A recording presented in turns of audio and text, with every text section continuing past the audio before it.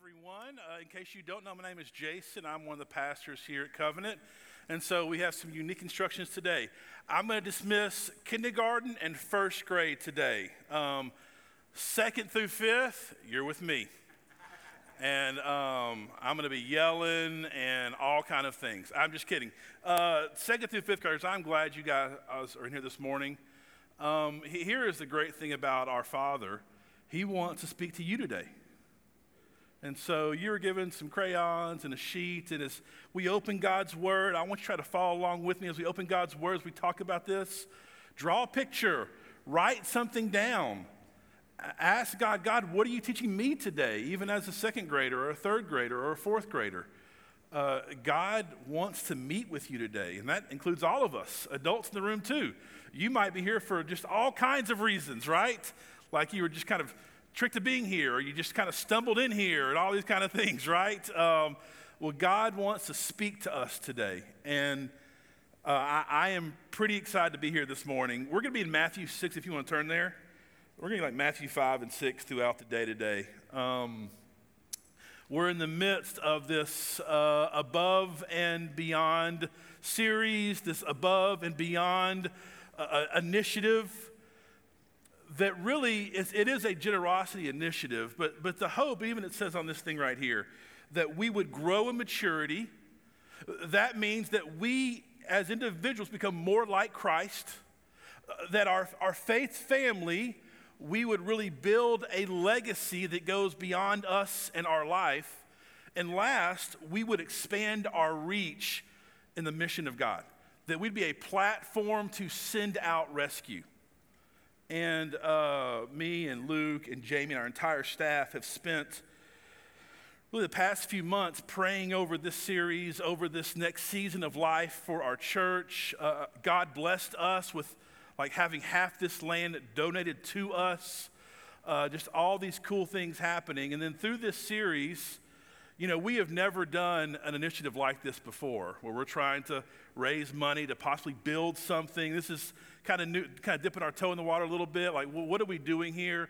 And we sat and we prayed, and here's what we prayed for, that this, after we're done with this, we would see God do some things that we can't really explain. Not about money, that's a part of it, but not about money, but about this idea of risking obeying God. And I just want to tell you guys, in this past month, I've had people come and tell me they feel like God is sending them to plant a church in our body. I've had families tell me they're ready to go overseas and adopt. I've had families tell me they want to start a missional community in their neighborhood. I've had people want to come into the ministry. We've seen all these things happen in the past month, this like tangible answer of prayer. And God is at work. So I think the thing is, here's the deal. About 2 years ago, COVID hit, right? Whenever Tom Hanks got sick is when it started. And so that's the dividing line for all of us. When Woody got sick, we knew it was bad. Buzz didn't get sick, I don't think, but Woody did. And so it's a different story. Anyway, sorry. When that happened, like there's this sense like, I have talked to a lot of you this week, a lot of our leaders especially, and everybody's just really tired. Like in my household, this month or this year, we have had COVID, flu, strep, and the shingles. And I'm like, what more? I'm like Job this year. And so I'm like, what more can happen? That's a little far. What more can happen, you know? And like, I'm just like tired. And me and Luke are talking this week, and we're like, man, like our budgets are out of order in our life. Our schedules are kind of crazy. It all just kind of feels scattered, right? Just feels kind of crazy. But here's the hope. There's this sense that like spring is coming, right?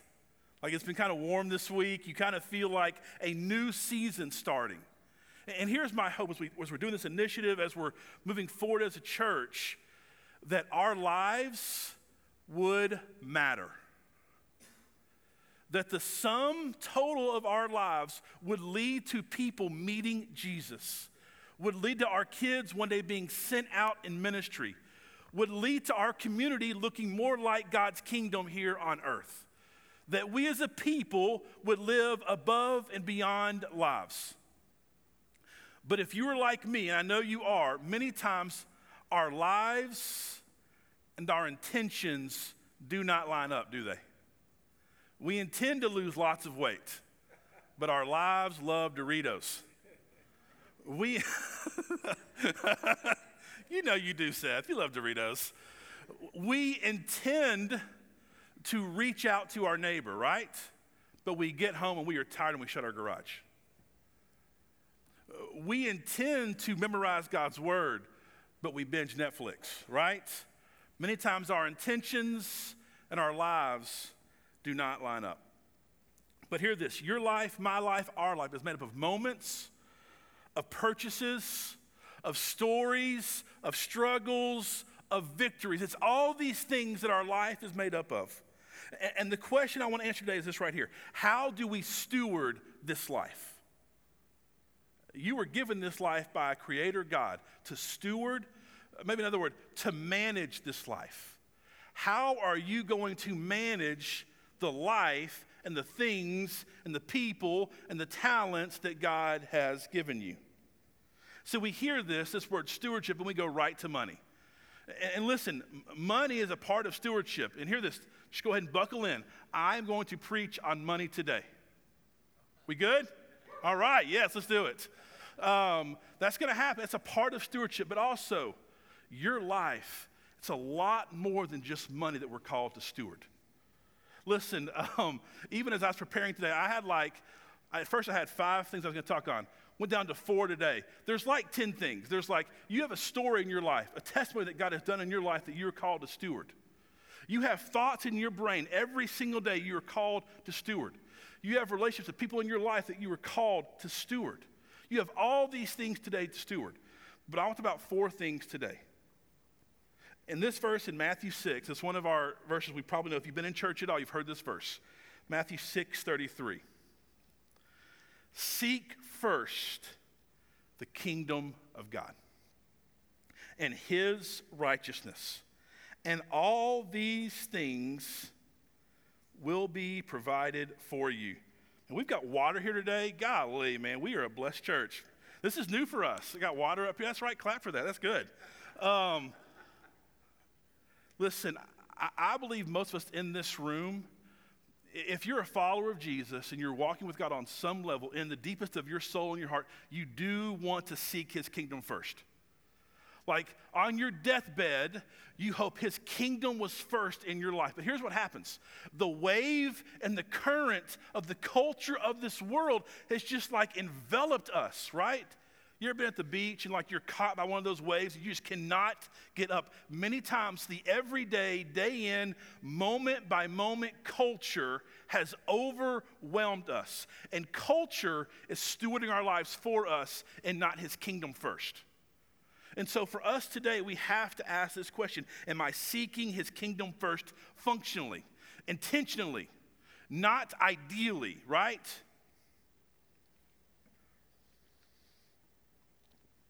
Here's the issue.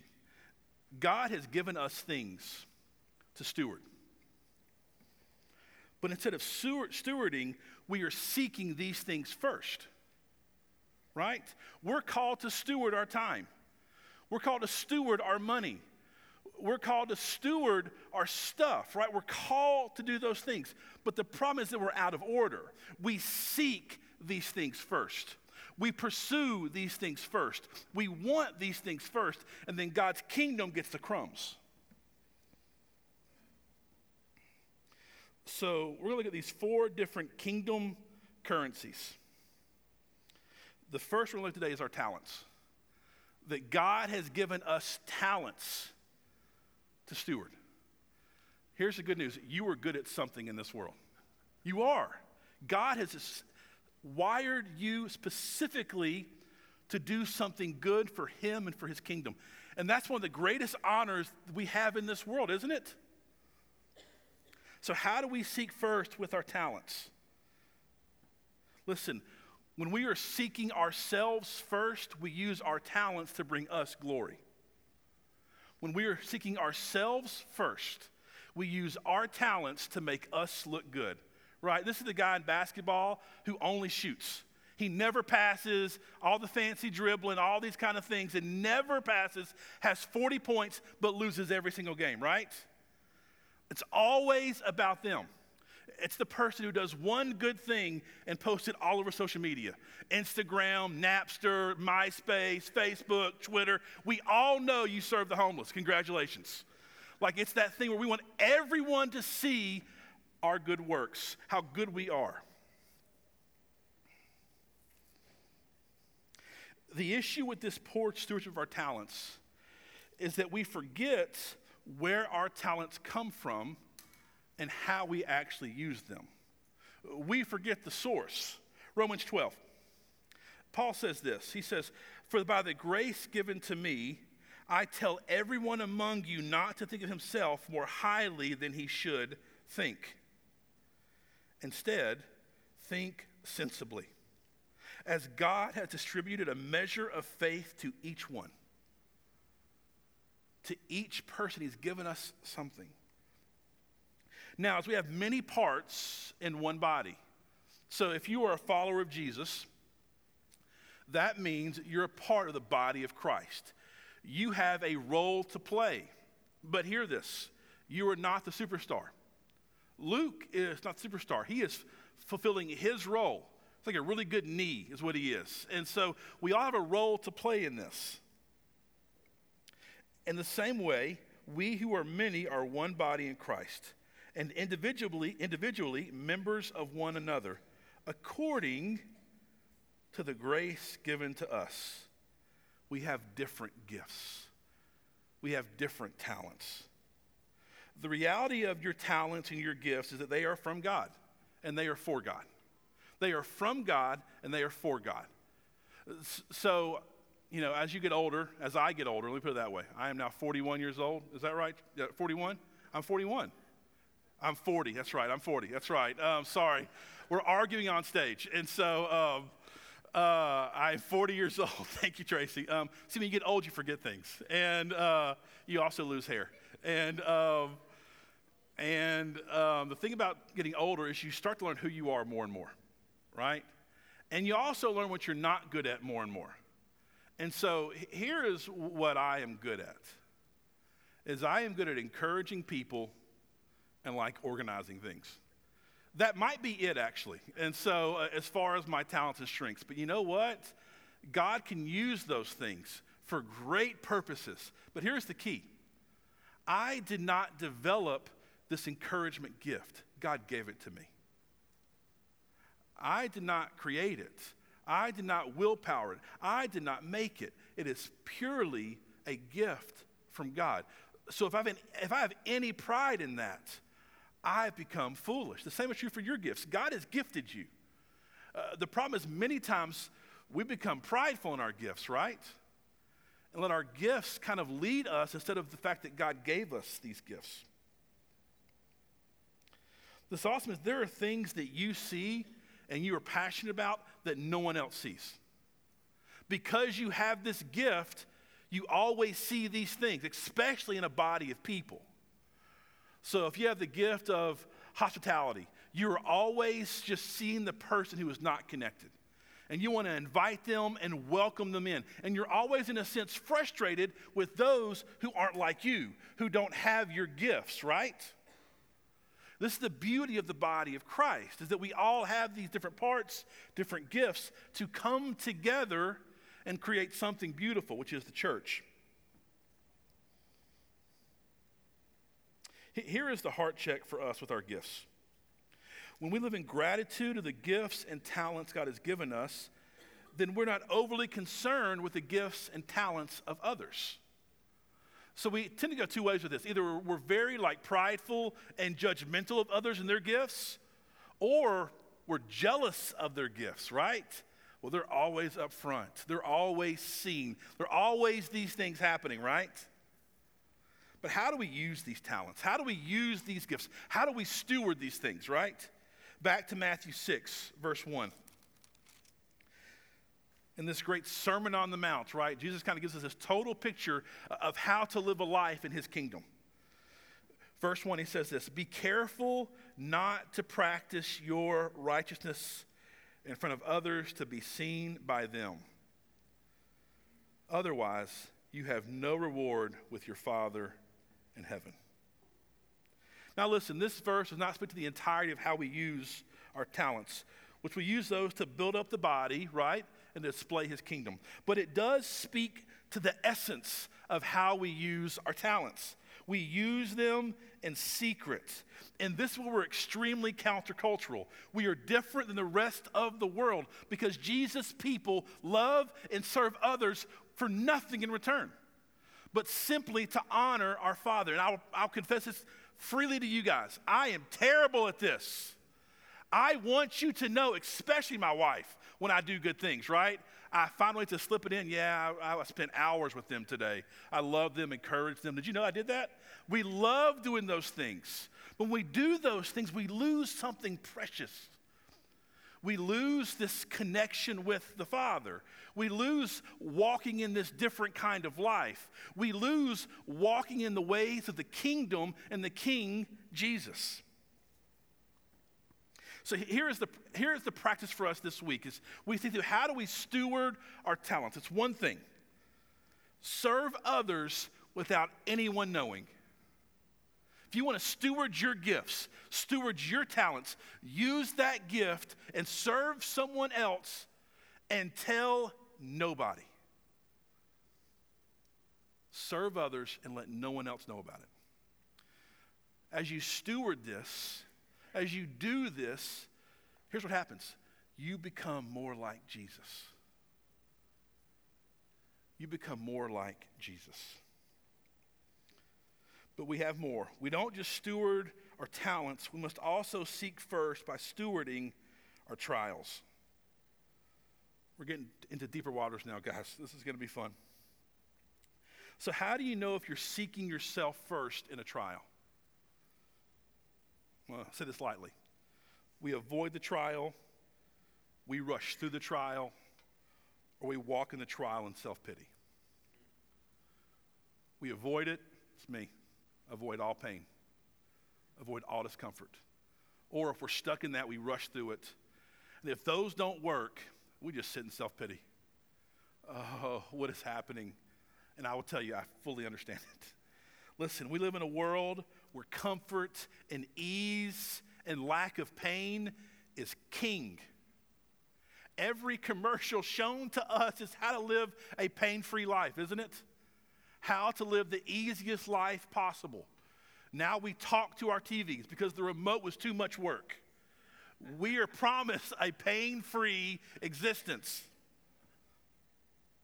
We have no framework for suffering in our world today. And this is seeped into the church. And what happens is this kind of like prosperity theology almost, where we expect if we follow God, only good things should follow. And the problem with that is just like the Bible and the life of Jesus. His life was not a bed of roses. And so we have no framework. And so what happens when we suffer, what do we do? What do you do? What do I do when we suffer, when it gets hard? We cope, right? We get out the pacifier, the passy, right? The passy of TV. I'm going to binge watch this. I don't like the pacifier. Oh, social media passy. Oh, social media, that's a good passy. I like that passy. Oh, that's not good anymore. That's annoying. Oh, I want to buy something. I'm going to debt. No, that's a good. I'm not feeling that anymore. And as we go deeper and deeper, and then sometimes we end up being addicted to things that harm us, right? Because life is hard. If your life is easy today, praise God for that. But listen, hard times are coming. Hard times are coming, but God is faithful in the hard times. And so I will tell you, the passions of this world will never, ever give you hope and get you through the trials. See, we see trials as something to get through or to numb through or to avoid altogether. But that's not God's plan for us. Our trials are there for us to steward. Our trials are there because God wants to do something inside of us and through us through the trial. Many times, the only way we change is through suffering. Scripture says that suffering is a gift. I do not say that lightly.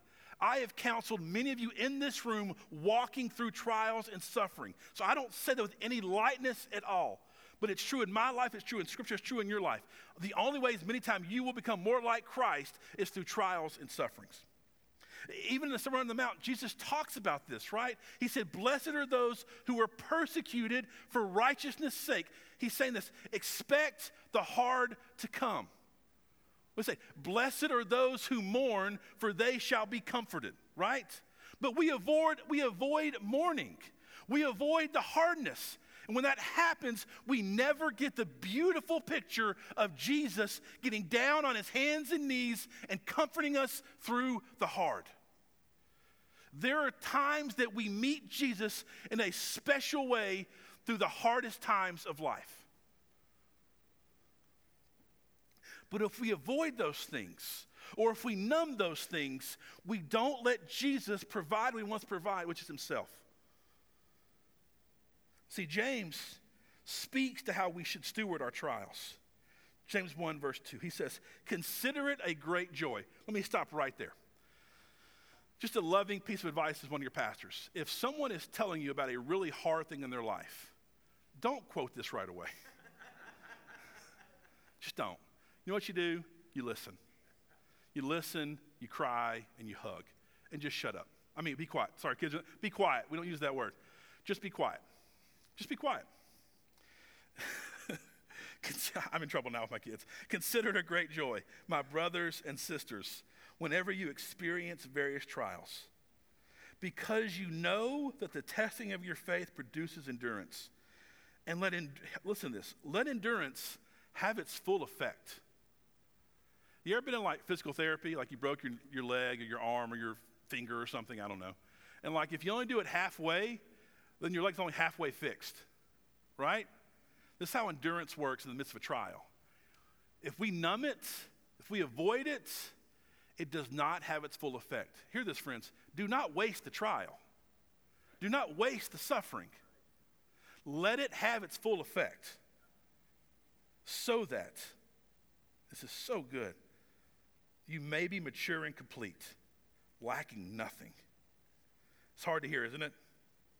But don't shortcut through the trial. Don't shortcut through it. I got to keep going. Here's 3 don'ts when you walk in suffering. 3 don'ts. First, don't avoid. Don't avoid. Hear this, friends. Don't run from hard things. If God is calling you to something and you know it's hard, if God is calling you to adopt, you know it's hard. Don't run from the hard. In our household, is it hard things can be good things? Hard things can be good things. Don't run from the hard. God works in the midst of the hard. Second, don't numb. This is so hard for me. This is so hard for me. Don't numb. When life is hard, what do you want to do? I want to check out, don't you? Don't you want to check out? You want to find the things that make it easier to check. And here's the thing. Every one of us has a different passy here, don't we? I don't know what yours is. I don't. But hear this. It will not provide what the world says it will provide. Do not numb.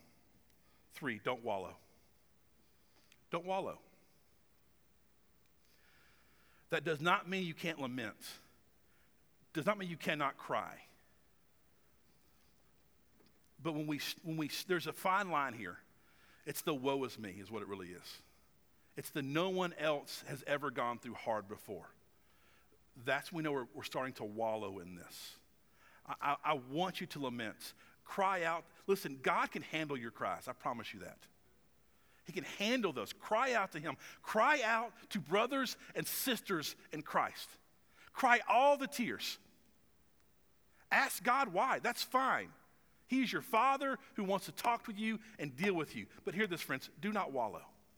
Do not wallow. That's my 3 don'ts. Here's our 3 do's. Not just negative, I promise. 3 do's. First, if you're in the midst of it right now, and if you're breathing, you're probably in the midst of some kind of trial right now. First, look to Jesus. Look to Jesus. Here's why. Here is the beauty of our faith, is that we don't serve a God who does not understand. My Jesus knows exactly how I feel because he was persecuted. He was lied to. He was forgotten. He was abused. He was spat upon. So when I come to him, his ear, his heart, it understands my hurts. So look to Jesus. Second, look to others. You need the testimony of faithful saints. You need to read biographies. You need to listen to stories. You need to hear things that remind you the great martyrs of our faith, right?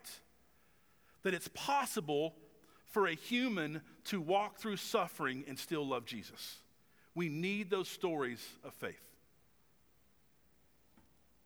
3, look to glory. Look to glory.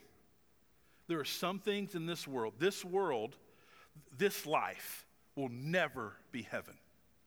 There will always be sin. There will always be disappointment. There will always be not enough, right? So in the midst of our suffering, we must look to glory. Because one day, hear this, friends, one day there'll be no more tears, amen? One day there'll be no more sickness, amen? One day there'll be no more abuse. There'll be love, and there'll be at the center of this our Savior that we live in peace and worship. So there's some days all we can do is look to the future. And we hope, and we wait with great expectation. Don't waste your trials. Steward your trials so that you may be mature and complete, lacking nothing. So I know we're kind of already in the heavy, but about to get a little heavier. Because the third thing we steward is our treasures. How do we steward our treasures? How do we know that we're seeking the wrong things first with our money? It's this. It's when we seek security and comfort for our money and our stuff. When we are seeking the things that God provides through our resources and our stuff, we know that we're off. I will say this, the love and the security of money, that, I think, might be the biggest gospel message in America today. Wouldn't you agree with that? That as a culture in secular America, which we have to admit sometimes we dabble in, right? That the overriding message is this right here, is that money cures all. It's this thought that if you had this much money, it would all be okay, right? John Comer says this, shopping is now the #1 leisure activity in America, usurping the place previously held by religion. Amazon.com is the new temple. The Visa statement is the new altar. Double-clicking is the new liturgy. Lifestyle bloggers are the priests and priestesses. Money is the new God. That's terrible. It's so convicting. And Jesus, friends, talks a lot about money.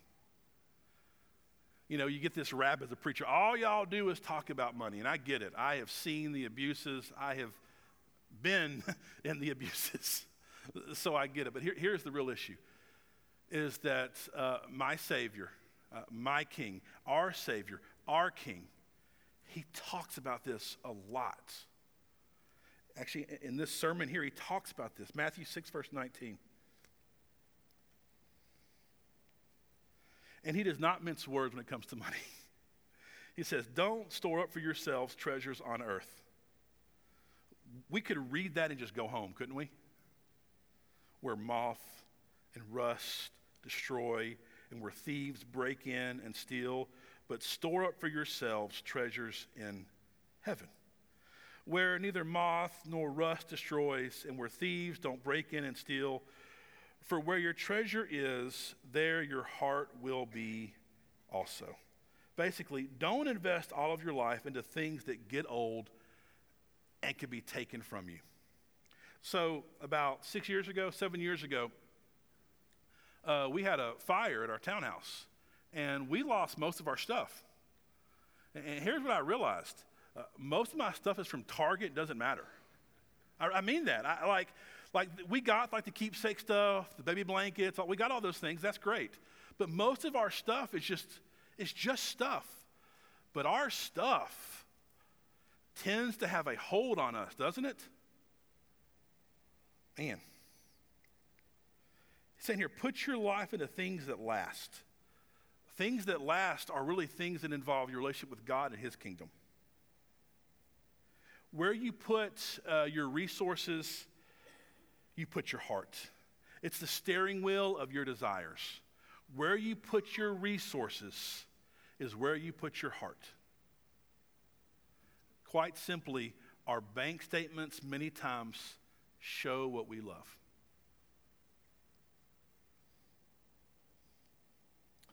Verse 22, same passage. He keeps going here. The eye is the lamp of the body. If your eye is healthy, your whole body will be full of light. But if your eye is bad, your whole body will be full of darkness.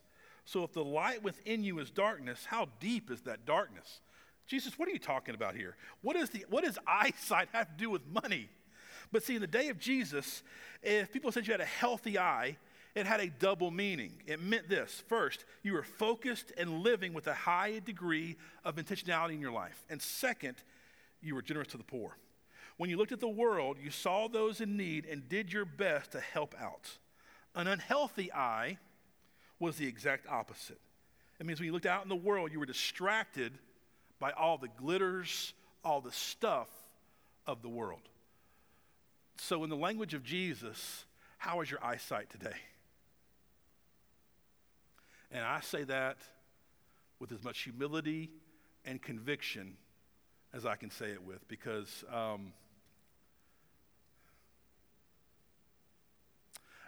my boys wear glasses now, and I have never worn glasses. Great eyesight, thank you God. And you put glasses on, and you take them off. There is a way to see the world. I just have this image in my head of we have these glasses on, and it's just these kingdom glasses.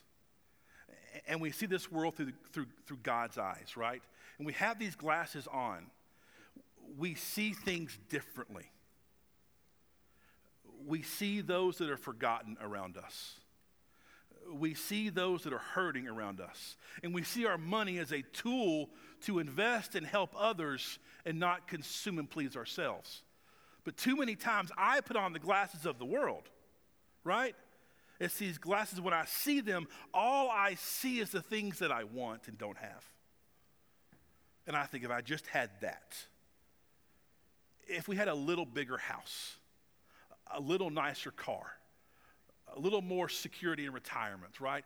With these glasses, and friends, I just mean this with all my heart. We wear these glasses too much, don't we? And can I just say this? The lie the glasses sell are not true, are they? Have you bought that house before and you get in and you love it and 6 months later it's just a house? Have you bought the new phone, gotten the new jacket? Mine's a little stranger and less cool. I like bags. I know that sounds so terrible. Like a computer bag. I have like 12 under our bed, don't I, Tracy? I have literally under our bed, nothing else goes except for my old bags. Because I've got a bag for like 2 years, and guess what? I want another bag. It never ends, does it?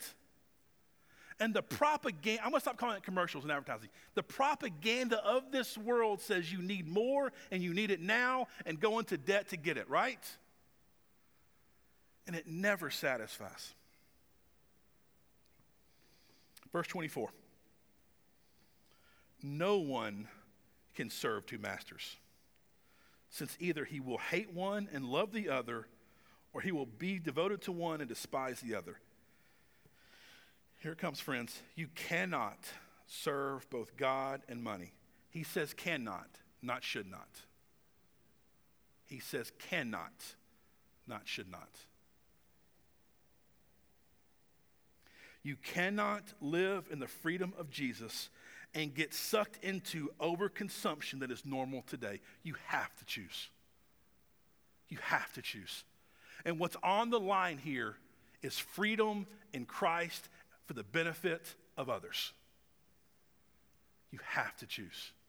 I have to choose. Verse 25, therefore I tell you, do not worry about your life. This is the clincher. Therefore is the key. Jesus connects money and stuff to worry. He has this connection here. And here's the thing. We worry about what we worship. We worry about what we worship. And if you worship money, it will eat you alive. So me and Tracy were talking the other day, and she was asking about getting some picture frame with a verse on there for our house. Like, what would you want? And I told her this passage right here, actually. Because underneath me, and I put on a good front, I live with a lot of worry. And there's a whole host of reasons for that, but many times I live with this sense of worry. So last December, we had this outrageous goal for $100,000 for the Christmas offering. And I lost hair because of that offering. I was worried about it. Ask Tracy, I was worried about this. I worry, what's going to happen next? I have that worry. And I will tell you, this is just true. Worry over money, worship over money, it will eat you alive, friends.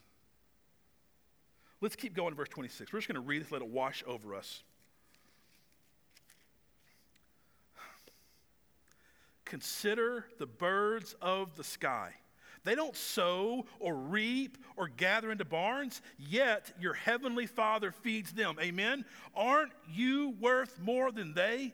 Can any of you add one moment to his lifespan by worrying?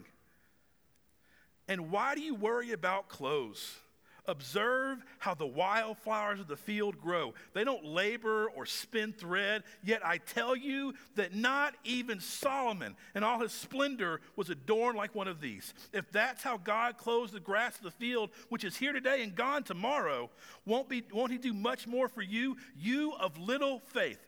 So don't worry saying, what are we going to eat? What are we going to drink? What are we going to wear? For the Gentiles seek these things, and your heavenly Father knows that you need them. But seek first the kingdom of God, and all these things will be added unto you. Let it wash over us today. When you see the birds in the air, the grass in the field, God takes care of those things and lavishes those things. How much more will he take care of us? Friends, hear this today. And I know some of us in this room, money is tight for people in this room, for some of us. God will take care of you. We have freedom to not worry. And here's the goal. As far as stewarding, there's one word I want to tell you today. As far as stewarding money, here's the word: contentment. It's contentment. We were at a church planting event this week in Arizona, and a guy challenged a room full of pastors and planters and asked them, are you content with what God has given you? What's the number you need to be content, he said. And being content means this. It means we are living a simple, intentional, and rested life in him. The life of the birds, right? You're just flying around, loving others, helping others, because you know God's going to bring the food. He's going to give me a house or shelter. He's going to give me some clothes. He's going to take care of me. So I am now free. I am free. Friends, if you're in Christ, you are free. You're free. So here's 4 principles I want to put on us as far as our money goes. 4 contentment principles. This is very practical. First, going Dave Ramsey now, live on a budget. Get out the envelopes. That's an inside Dave Ramsey joke, if you didn't know that. And so, live on a budget. Quite simply, be intentional with your money. What does it say? Tell your money where it should go. Live on a budget. And listen, this is one of the things, if you need help with any of these things, we want to partner with you to help you walk in freedom over this thing that entangles so many of us. So first, live on a budget. Second, live on less. Live on less. This is a few things you got to do this. You have to No last minute purchases, right? Like you just want to get this now, so you go and get it, right? This means that if it's still working, still use it. This means you eat at home, we don't eat out so much. We must live on less. 3, live debt-free. I am not debt-free, so I'm not saying that as like someone who's arrived. But I believe as a Christian, as someone who wants to walk in freedom, we should move towards living a debt-free life as much as possible. That we're not entangled to things that hold us back. And 4th, live sacrificially. It's not our money. It's not your money. It's not my money. It's God's money. One of the greatest joys we get in this world is to bless others. Isn't it? One of the greatest joys in this world is to bless others. Listen, we talk about money. As I was writing all this down, I was like, I don't want to write this down. This is overwhelming. It's convicting. Here's what I want to tell you. This is a safe place to not have arrived. It is. It's a safe place to be maxed out in debt, trying to figure. It's a safe place to take your first step. And this is why our last kind of point today is looking at time and how we steward our time. Here is what we tend to do with time. 2 things. We rush, we regret, don't we? We just rush through life. We rush through the day, rush through the dinner, rush through the bath time, rush through everything, and then we look back and what do? We regret. Look at Matthew 6 and how Jesus talks about time here. In verse 34, he says, therefore, don't worry about tomorrow, because tomorrow will worry about itself. Amen. Each day has enough trouble of its own. That is so stinking true. And Paul says this in Ephesians 5. Pay careful attention then to how you walk, not as unwise people, but as wise, making the most of the time because the days are evil. He's saying because the days are short, because the days are running out. But the thing about the Christian life, hear this, is a one day at a time kind of life. Remember manna? It expired what? Every day. How about the deadline on anger? Sundown. When are God's mercies made new? Every morning. How often are we told to take up our crosses? Every single day. When are we told to rejoice and be glad? Today. This 24-hour rule is everywhere throughout Scripture and life. The best and wisest way to live and steward our time is to do it day by day. Or this phrase I've heard, day-tight compartments. That you live for today. You don't worry about tomorrow or fret over the past, because the past is covered by Christ, but you live today. Mark Batterson says this, we're paralyzed by things we cannot change, the past. We're crippled by things we cannot control, the future. The solution, the age-old advice that is as good a place to start as any. Let go of dead yesterdays and unborn tomorrows. If you're like me, you probably have this list of regrets on how you spend your time. If we just kind of plopped out a recap of our weeks this week, I can't imagine we'd all be proud of our results in this room, right? We'd have some regrets. Too much TV, social media, too much work, maybe too much anger, too much fear, too much sinning. All those things are there. And that regret many times leads to anxiety for tomorrow. We live lives where we constantly feel like we're behind. Do you feel that way? Where you just feel like you're behind on all the things.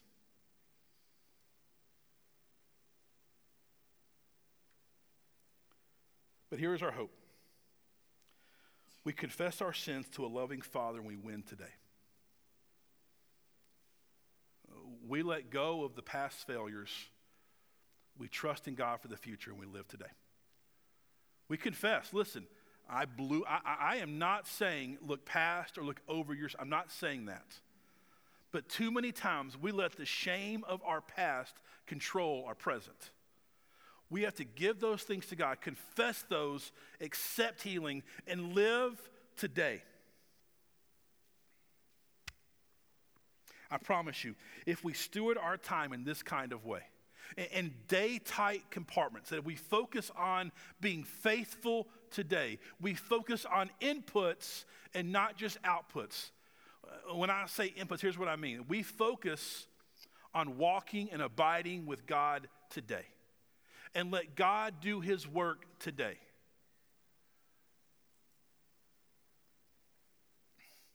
If we do this, I promise, I believe we'll look up in 20 years and be amazed at all that God has accomplished. Be amazed. What's the phrase you heard before? That we overestimate what we can do in the short run, right? We think, okay, this week I'm going to change the world, right? We think that, and we underestimate what a faithful day in, faithful day out, every single day can do in 5 years.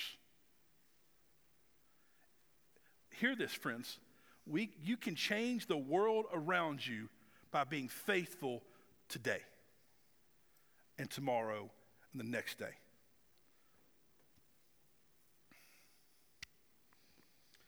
And this kind of leads to kind of our closing today and how we actually, if we want to seek him first, what does that really look like? Well, it lies at the heart of this Sermon on the Mount, right? And we see this in Matthew 6:5. This is one of the few times in Jesus' ministry when he's pretty black and white and just tells people he says this, whenever you pray, not if you pray, but whenever you pray, do it like this. And we're not going to get into today how to pray. That's not today's sermon. But it is kind of like our ending point today. And here's what I mean. If you're kind of like me and you hear a sermon like this, we kind of feel like a failure at all these different currencies, don't we? Like we just do. Like when I have a trial, I whine like the biggest baby in the world. My budget, or my bank account, my budget's fine. My bank statement is convicting. I waste too much time on silly things. This is a convicting and humbling sermon. And listen, we can start a new habit. Like if you just like got a budget day, that'd be a good thing. And I would applaud that. But here's what we really need. We need a heart to seek him first. We need a heart that continually seeks him first. Quite frankly, church, what we need, is a heart of prayer.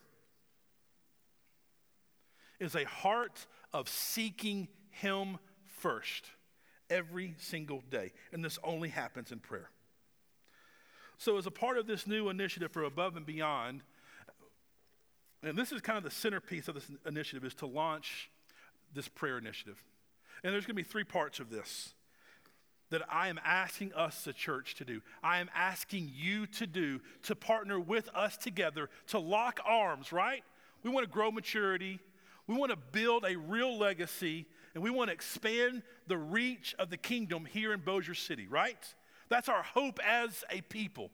Well, our first step, most important, this might be the whole ball game right here, is to develop a rhythm and a heart for prayer, to truly seek him first with everything. And so here are the baby steps we're asking you to take with us. Number 1, first, set your alarms and pray every day at 3:07. This is based on Ezekiel 37, where he prayed for dry bones to come to life. And so I want to ask you, 3:07 p.m., you're fine, you can sleep, 3:07 p.m. to join us every day as the people of God here at Covenant Bossier, where we are, at Covenant Church, that we're going to pray together that God would do only the things that he can do, which is bring dead bones to life, to bring your tired bones to life, to bring your neighbor's bones to life, to bring dead bones to life. I want to ask you, implore you to join us in prayer every day at 3:07 p.m. Second, to join us as we fast breakfast and lunch on Mondays. This is going to be a little bit harder right here. This is kind of like deeper waters, but to fast breakfast and lunch. And I promise you, you're going to feel the hunger pains. As you feel those pains, let it remind you of your true hunger, which is God. Your true need, which is Him. Join us in fasting every day, every Monday, breakfast and lunch. And third, every Sunday at 9 a.m., we gather in that library for prayer. And here's my crazy wish, is that library would be too small for our prayer gathering.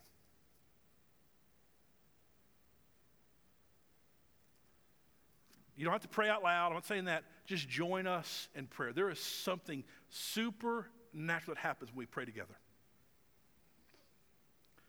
Friends, we seek Him first by learning to have a practice and a heart of prayer.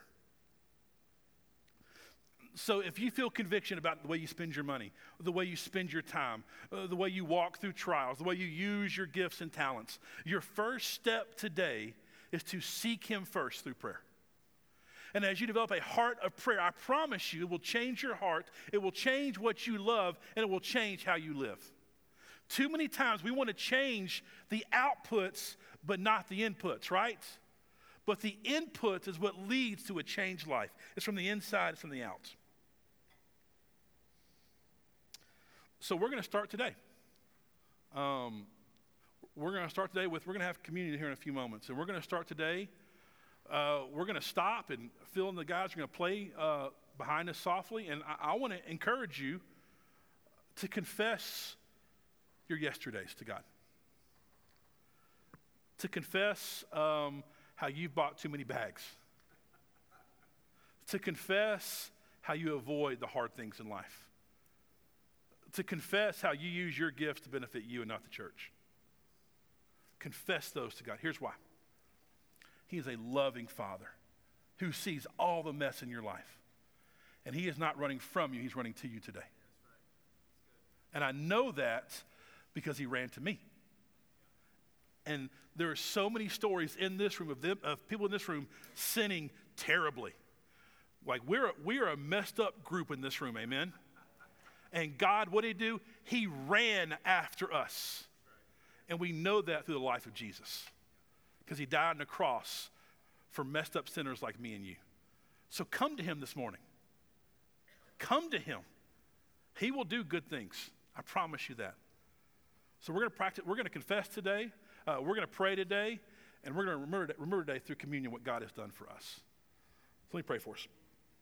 Dear Lord, thank you for all that you have done. All that you have done today. And Father, I ask that you keep working right now.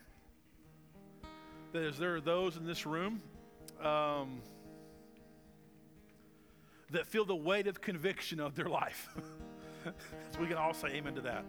As we feel this weight of conviction, we also we feel the kindness of your Spirit leading us to repentance. So don't let us just sit in conviction. Let us turn to hope. Let us turn to you today, Father. And remind tired and worn out sinners today, Father, that you love us. And let us come to you. So, Father, move in hearts right now, Lord. Let us honor you with confession, with repentance. Let us turn to you and worship you in spirit and in truth. And let us live and steward and manage our lives in a way that honors you, in a way that brings us freedom, and in a way that benefits the world around us. But most of all, Father, help us keep our eyes fixed on you. You're a good, good Father. We love you. We pray all this in your name. Amen. We're going to have now time of communion. If you are, this is for people that are, you don't have to go to our church to be part of this, but you do have to be a follower of Jesus.